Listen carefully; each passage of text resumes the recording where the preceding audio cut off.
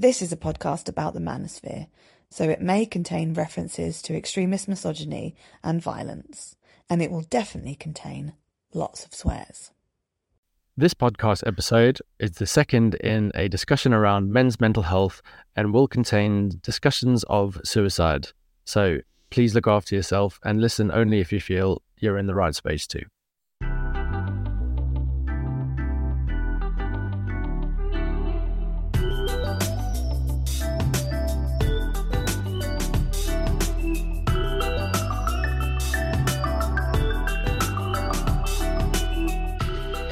Hello and welcome to Manosphere Debunked, the podcast where we debunk the manosphere.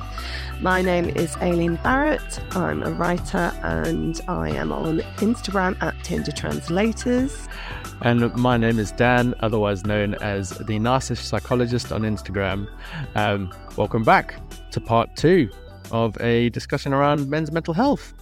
Yeah, if you haven't listened, 2 episodes ago was part 1 of our little series on men's mental health and some of the unhelpful rhetoric that has come out of the manosphere around it. We talked about the idea that there was no funding for men's mental health last time, and today Dan is going to take us through, well, what are you going to take us through, Dan? So today I want to think a little bit more about the fact that when the conversation of men's mental health is had, particularly online, because I guess that's kind of where you mostly see it, it only ever seems to revolve around suicide statistics, which again is really helpful. We don't want to say that people shouldn't talk about suicide because obviously it's something that affects men at quite a high rate, and you know there are high levels of fatality related to acts of suicide. So that's obviously a very helpful thing to talk about.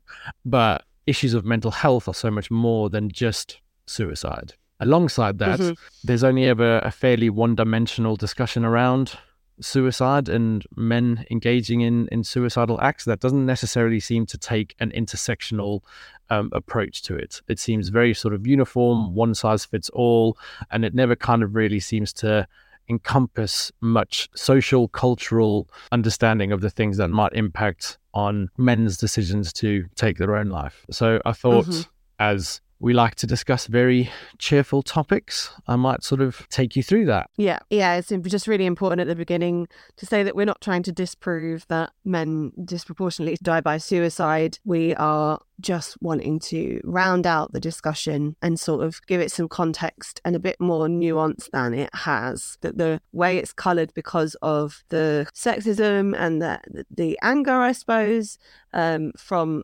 those kind of misogynistic portions of the internet means that you miss quite a lot in the discussion that would be useful to have there. But we've got a psychologist to talk us through it. Yay! Yay! Aren't you all very lucky? Okay. So, like I said at the start, the narrative around men's mental health usually seems to be around the fact that men, particularly in the UK, because that's where we are and that's our kind of context, are 3 times more likely than women to take their own life. Again, which I said is true, but the conversation around men's mental health, for me, extends a bit further than just rates of suicide. But before we get into that, when I talk about rates of suicide, the recommended way of doing this is to think about it in terms of deaths per 100,000. The reason for this is that because it standardizes the rates of suicide and makes it comparable across populations. So for example, according to the latest data by the Samaritans charity, which was, I think, updated in 2021, the rate of suicide for women is 5.5 per 100,000. And for men, it is 15.8 per 100,000, which then is 2.9 or 3 times higher than the women's rate of suicide. So that's where we get that statistics from. Right. So therefore, whenever I refer to different populations and their rates of suicide, I'll talk about it in terms of rates per 100,000, because then that kind of gives us a bit of a way to kind of measure the difference. Okay. Yeah. So the thing that is often left out of the conversation around mental health is the fact that we all have mental health. We can all go through experiences that can then impact on our mental health, right? And it's the idea then that mental health exists on a spectrum. So there's a psychologist called Dr. Emma Hepburn, otherwise known as the Psychology Mom, where she's got a great little image where it's a spectrum. And on the one hand, it's got mental well-being, which is obviously where we'd all like to be. And there are different ways in which we can go about looking after our mental well-being. And then on the very extreme end is mental illness. And I think when men's mental health is talked about in terms of suicide, I think it's framed as something that is done only when men are at the very end of the spectrum, sort of towards down the mental illness side, which obviously it can be. And I guess, realistically, when people are at the point where they will want to sort of take their own life, it's probably very easy to say that they're not necessarily in the best mental state that they are. But I guess the idea is that when conversations are had, I think the common misconception is that somebody must be sort of mentally ill or have, some serious depressive episode. But I guess it's just a little bit more than that. Yeah. Which is what we're going to get into now. Very briefly, I'm going to talk to you about something called the interpersonal theory of suicide. Have you ever heard of that? Nope. No? Okay. I don't think so. Okay. Well, this is quite good for me because usually when I say, have you heard of that? Or do you know what I mean by that? You usually then go into quite a nice monologue and then you just kind of talk about the whole thing. And I'm like, well, what the fuck am I supposed to do now? Yeah. There you go. You need to talk about psychology more. No spoilers this episode. Exactly. So it feels like I'm actually going to teach you something for a change. Right. So the interpersonal theory of suicide is a model developed by some psychologists in 2010 that seeks to understand why individuals may engage in suicidal behavior. So it puts forward the idea that there are 3 conditions that need to occur for somebody to attempt, I guess, near lethal or lethal suicide acts. The first one of these conditions is thwarted belongingness. So what I'm going to do, Aileen, is I'm going to send you some notes from a blog I've written about this. Sorry to, promote my own work again, but I have taken the time to sort of write about this. So what I'm going to do... The narcissism is just... Yeah. So what I'm going to do is I'm going to send you some pieces of my own written work for you to read out. Is that all right? Yeah, sure. Okay. So the first thing I'm going to send you is about thwarted belongingness. Okay. Thwarted belongingness is based on the concept that, as human beings, we all desire connection and want to belong, to be accepted by others. However, through various internal factors, i.e. perceptions we have of ourselves, and external factors, i.e. messages we receive from the environment around us, we can feel disconnected, separate, or isolated. In fact, it has been noted that social isolation is arguably the strongest and most reliable predictor of suicidal ideation, attempts, and lethal suicidal behaviour, among samples varying in age, nationality, and clinical severity. And that last bit was a quote from Auden et al. In 2010, which I assume is the... Yes, that's those are the people who came up with this theory. Mm-hmm. Yeah, so basically it's the idea that people can feel so isolated from somebody else that they just feel like they don't belong and they just feel completely by themselves and not connected to anyone. Right, here's the next bit for you. Okay. Oh my God, this is gonna make me sad. This is gonna make me really emotional. Okay, linked to but distinct from thwarted belongingness is the concept of perceived burdensomeness, which is defined by good old Wikipedia as the belief that one is a burden on others or society. The emphasis here is on the belief of one's burden on others, meaning that those whom suicidal individuals believe they are a burden to, for example, family, friends, spouses, partners, might not actually see the suicidal individual as a burden at all. Alongside these beliefs of liability to others, it is noted that perceived burdensomeness, that is hard to say, is additionally characterized by affectedly laden cognitions of self-hatred, i.e. feelings of self-hate accompanied by low self-esteem and feelings of guilt or shame. So there you go. There you go. Yeah. The idea being that in order for somebody to come to the point where they might start having suicidal ideation, they have to feel really isolated from others, disconnected from others, and they also have to feel like a real burden. Now, it's possible and quite likely that when somebody has mental health difficulties, such as depression or high levels of anxiety, or potentially other more sort of less known or less commonly thought about mental illnesses, such as schizophrenia or bipolar or things like that, it's very possible that that they may feel alien and isolated from others, and they also may feel like a burden. So absolutely that fits. But feeling like a burden and feeling alone isn't enough for somebody to actually commit an act of suicide. What they then need to do is get what's called acquired capability, which is basically the idea that humans inherently fear death. So therefore, by and large, will engage in behaviors to avoid fatal outcomes. So therefore, to get to a place where somebody is willing to engage in suicidal acts, they need to acquire the capability to take their own life, which can happen through a various number of ways, usually previous acts of self-harm or previous suicidal attempts. And usually when we talk about acquired capability, and I think one of the reasons why men are potentially more successful is because they will usually use more lethal means. So those are the three kind of components that are needed. So it's very possible then that these three components might be present for somebody who is experiencing sort of mental illness at the very sort of extreme end of the mental health spectrum. However, the authors of the interpersonal theory of suicide also list a number of risk factors that are associated with acts of suicide.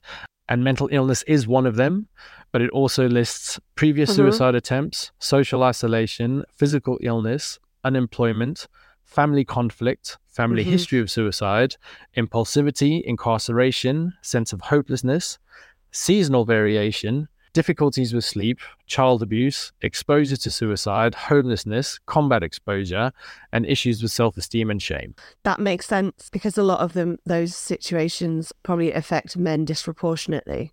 For example, like combat exposure and stuff like that. Absolutely. And obviously the kind of isolation thing of like men not forming like close friendships with each other. In general. There are women who find it very hard to form close friendships too, but in general, I think, that does kind of make sense. It's not that, as we said, like there's no funding for men's mental health or, whatever, but those factors in general some of those factors could apply to men more, for sure. Also, the CDC website in America breaks the sort of suicidal risk factors down to individual, relationship, and community risk factors.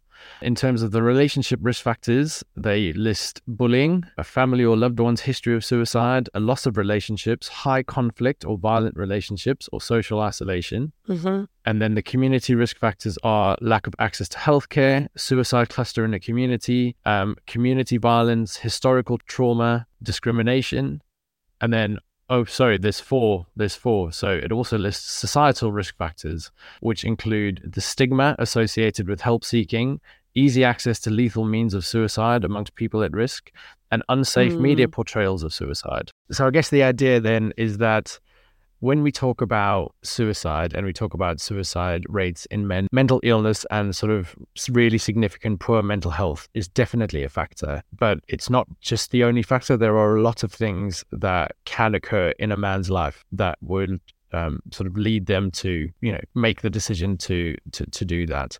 It's just important to highlight the distinction between things that can impact somebody's mental health, and it's not just as simple as somebody has depression, so therefore they are more likely to take their own life. It's a myriad of very sort of intrinsic factors that kind of all pull together to get somebody to a place where they feel like they have to take their own life. Yeah, that makes total sense. I think a lot of it will be environmental in some way or another. So the other thing that I think that is often left out of the discussion of men's suicide rates is the idea of intersectionality. So, would you like to give an overview of what intersectionality is? Just because I guess you might be a bit more well-versed in it than I am. Intersectionality is a term coined by Kimberly Crenshaw, who is a Black feminist.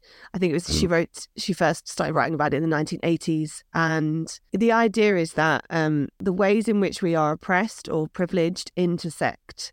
So, I mean, some people it becomes very individualized, but it was actually talking about societal intersections of oppression. So for example, for me, I'm a woman, but I'm a white woman, and so my experience of womanhood is affected by the intersection between my race and my gender. So looking at kind of how all of the privileges or oppressions, the identities that we are given by society intersect in order to like be enacted on different parts of the population differently is kind of what the basic idea of what intersectionality is, although it's, a complex idea that's sort of been flattened by social media a bit, but that's all ideas, really. So you're right. So, I guess in this case, it's the idea that the reasons why so if we're thinking about the interpersonal theory of suicide, and if we're thinking about the fact that there are multiple risk factors that can exist as to why somebody might commit an act of suicide, the fact that men also exist within various different kind of like protected characteristics. So they all have different sort of races, cultures, ethnic backgrounds, ages. They all come from different socioeconomic parts of life, things like that. That kind of consideration, I think, is missing quite a lot when we talk about both men's mental health and also the suicide rates.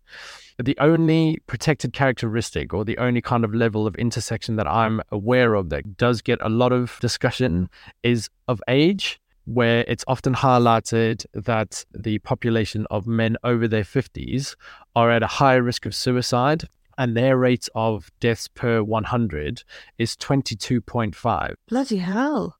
Deaths per 100,000. See, I guess because it's the biggest killer of men, the younger men, I thought that the rate was higher in younger men, but obviously I'm wrong. There you go. I think it's probably just that less young men are dying of other things. Mm-hmm. And that's why it's the top rate, the top thing. I think that's what it is. Yeah. I'll send you another part of my blog to read out. Mm-hmm. Okay, there you go. Okay. Ooh, I got to press read more on this, so lock in. There is very little consideration of what the racial or ethnic composition is of the males who make up the higher rates of death by suicide.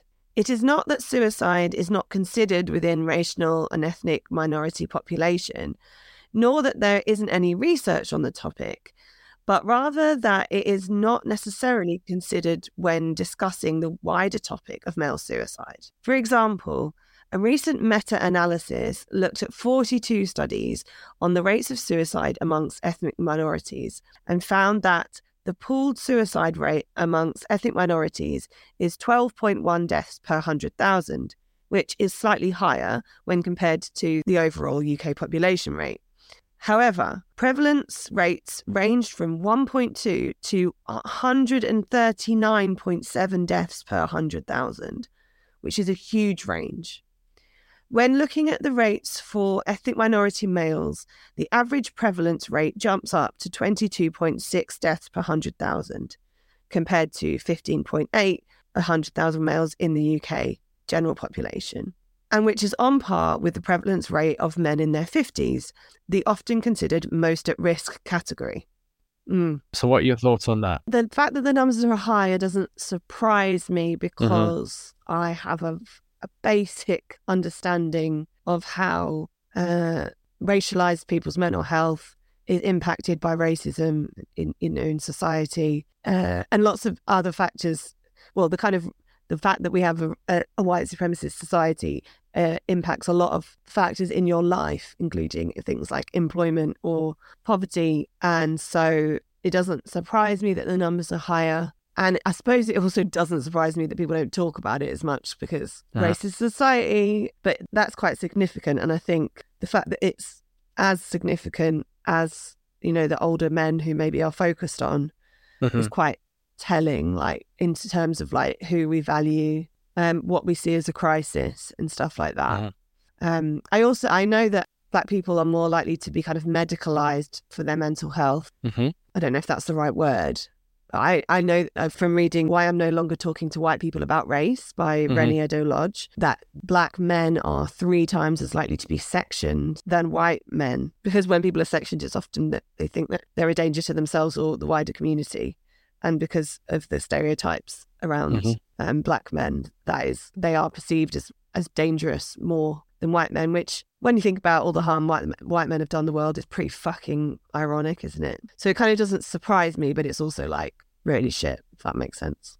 That's what I think about it. Absolutely. So according to a fact sheet on the Mind charity website, what you were saying about Black men being disproportionately discriminated against in terms of the Mental Health Act. According to the NHS Digital 2021 Mental Health Act Statistics Annual, a disproportionate number of people from Black, Asian, and minority ethnic communities are detained under the Mental Health Act at rates of A disproportionate number of people from Black, Asian, and minority ethnic communities are detained under the Mental Health Act. Rates of detention for Black or Black British groups are over 4 times that of white groups. Fuck, it's even more than I thought. Yeah. While community treatment orders for Black or Black British groups are over 10 times those of white groups. Do you know what a community treatment order is? Is that when you have a mental health team that sort of you kind of have it in the community? Exactly. So I guess what that says is that in the community, Black men or sort of people from Black groups are 10 times more likely to be monitored or supervised under the Mental Health Act whilst in the community more than their white counterparts. So that's like a legal thing, it's not voluntary. So they're essentially being managed under the legal framework of the Mental Health Act whilst in the community. And I think the thing with the community treatment order is that if somebody isn't concordant with their mental health treatment in the community, they run the risk of then being sort of detained back in hospital. So 10 times more likely. That's mad. Yeah. So going back to what you were saying about Black men's experiences of mental illness. So according to the NHS Digital Mental Health and Wellbeing Survey of 2014, Black men are more likely to experience symptoms of psychosis than any other ethnic group. 3.2% compared to 0.3% of white men and 1.3% of Asian men. Wow. Yeah. It's like, was that 10 times as many? Yeah, exactly. Which again is something that isn't necessarily spoken about when we talk about men's mental health issues in the wider context. Yeah. And then finally, this is interesting as well. So in a report called Against All Odds from the Centre of Mental Health released in 2017, it notes that boys from African and Caribbean communities in the UK have lower levels of mental health problems at age 11 compared to white or mixed heritage boys, which is, quite positive. However, national data shows that African and Caribbean men in the UK are much more likely to develop some type of mental health problem during adulthood. For example, symptoms relating to schizophrenia and, to a lesser extent, post-traumatic stress disorder. This does not occur in countries with a predominantly Black population, and it appears to be an environmental risk related to the experiences in Northern Europe and the United States. Oh, God, that's so fucking heartbreaking, isn't it? Yeah. Like they're actually in a better position when they're out of childhood. I think the thing that was really interesting for me is that obviously when people are in a majority Black population country, they don't experience that kind of stuff, which I wonder, there's two things obviously. So there's something about potentially the experiences of racism and oppression within a white Western country, but then also potentially the way in which the experiences of Black people is potentially pathologized and over-medicalized when in that same white Western European context, and how the practices or beliefs or ways of being are seen differently and seen, again, like you were saying, as dangerous or different or worth then sectioning somebody over. Yeah, so it's kind of like a double-edged sword, is that there is a higher instance of actually having poor mental health, but at the same time, the way that you are perceived means that potentially it's treated differently or treated more aggressively, I suppose, is the word for being sectioned.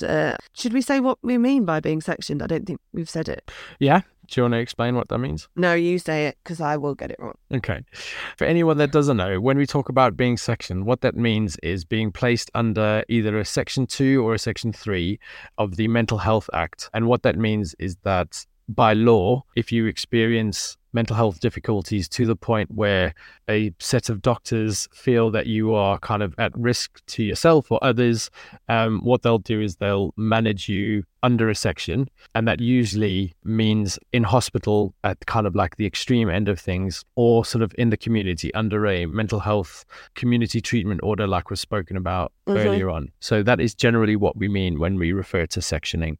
Yeah. And then I guess as a final point in terms of thinking about mental health and mental illness and access to treatment and things like that. So a Care Quality Commission released a report in 2010 that noted that Black people are more likely to access treatment through the police or criminal justice system. Black men and mixed Black groups are between 20% and 83% more likely to be referred to mental health support from the criminal justice system than average. Cool. Yeah. I mean, not that cool, but understood. Yeah. Like I was saying earlier, this kind of conversation around men's mental health and access to mental health care and all that kind of stuff, it only ever seems to sort of have a particular view or a particular sort of framing. And I guess based on all of this, there has been comments made by somebody called Emily Yu, who has written that in light of the UK's recent and historic immigration practice and policy, which produces Britishness as synonymous with whiteness, the paucity of ethnicity in suicide reporting and thus the prevention campaigns such statistics generate translates to the male suicide crisis being a crisis for white men. Which again, you know, it's not to highlight that obviously white men and don't experience difficulty, because something else that isn't necessarily taken into account is also the socioeconomic or class status of people who are at a higher risk of suicide. So in an Australian report examining the relationship between socioeconomic status and mortality, it was noted that in 2020, the overall suicide rate for those living in the most disadvantaged areas were twice that of those living in the highest socioeconomic areas. So the statistics of that were 18.1 deaths per 100,000 compared to 8.6 deaths per 100,000 respectively. And similarly, in a 2017 report commissioned by the Samaritans, which is a UK suicide prevention charity, by the way, just in case anybody didn't know, they summarized that people who are socioeconomically disadvantaged or live in areas of socioeconomic deprivation have an increased risk of suicidal behavior. And then when they explored gender, the report noted that men are more vulnerable to the adverse effects of economic recession, including suicide risk, than women. And they further noted that men in the lowest social class, living in the most deprived areas, are up to 10 times more likely at risk of suicide than those living in the most affluent areas. Wow, 10 times. Yeah. And makes sense, really, because sometimes people just don't feel like they can cope with their lives. I mean, I think that if there was a universal basic income, general mental health would improve greatly. You know, if everybody got universal basic income. Which is just the idea that everyone gets a bit of money every month from the government. I reckon that would sort out a lot of people's, more environmental mental health issues. And even if you are prone, like, for example, like me, to anxiety and depression, those kind of environmental issues can really affect it and like exacerbate it. That's certainly my experience.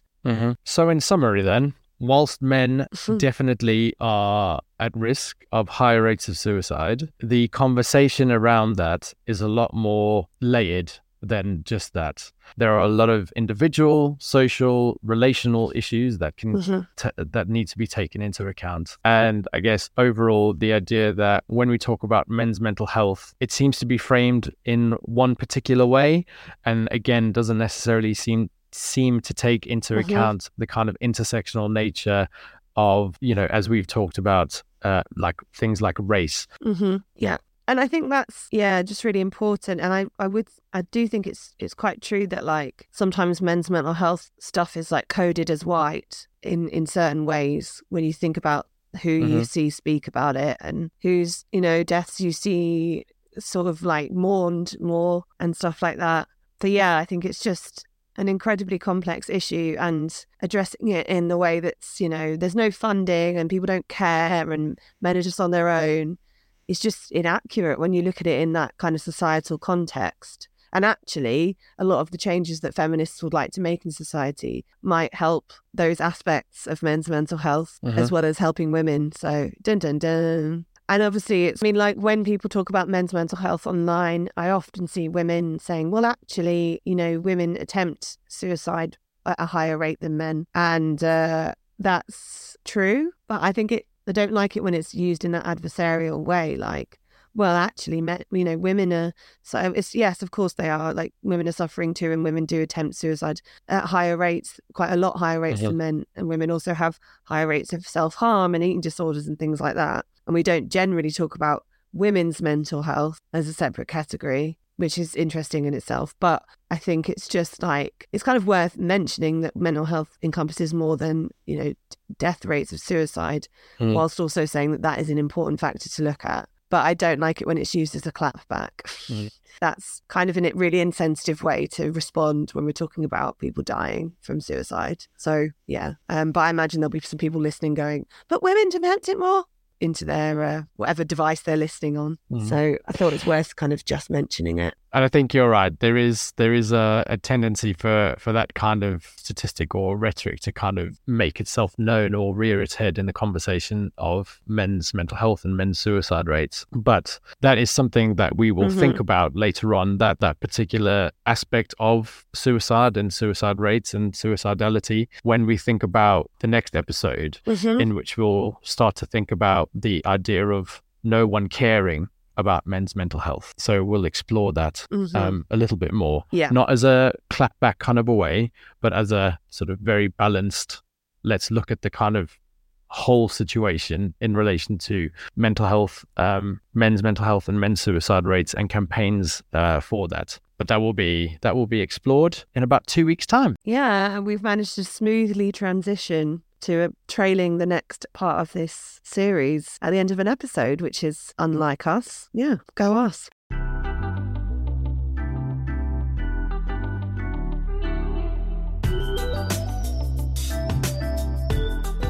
If you enjoyed today's episode of Manosphere Debunked, please leave us a review and subscribe wherever you listen.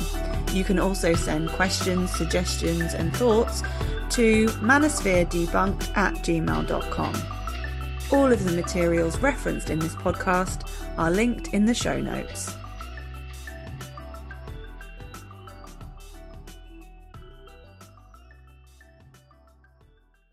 Just to check in, are you okay? Because obviously I know that this is quite a heavy subject, and I know that obviously historically you've talked about the fact that this is something that you've experienced and encountered, and I know that it's just a bit heavy to kind of list all the risk factors.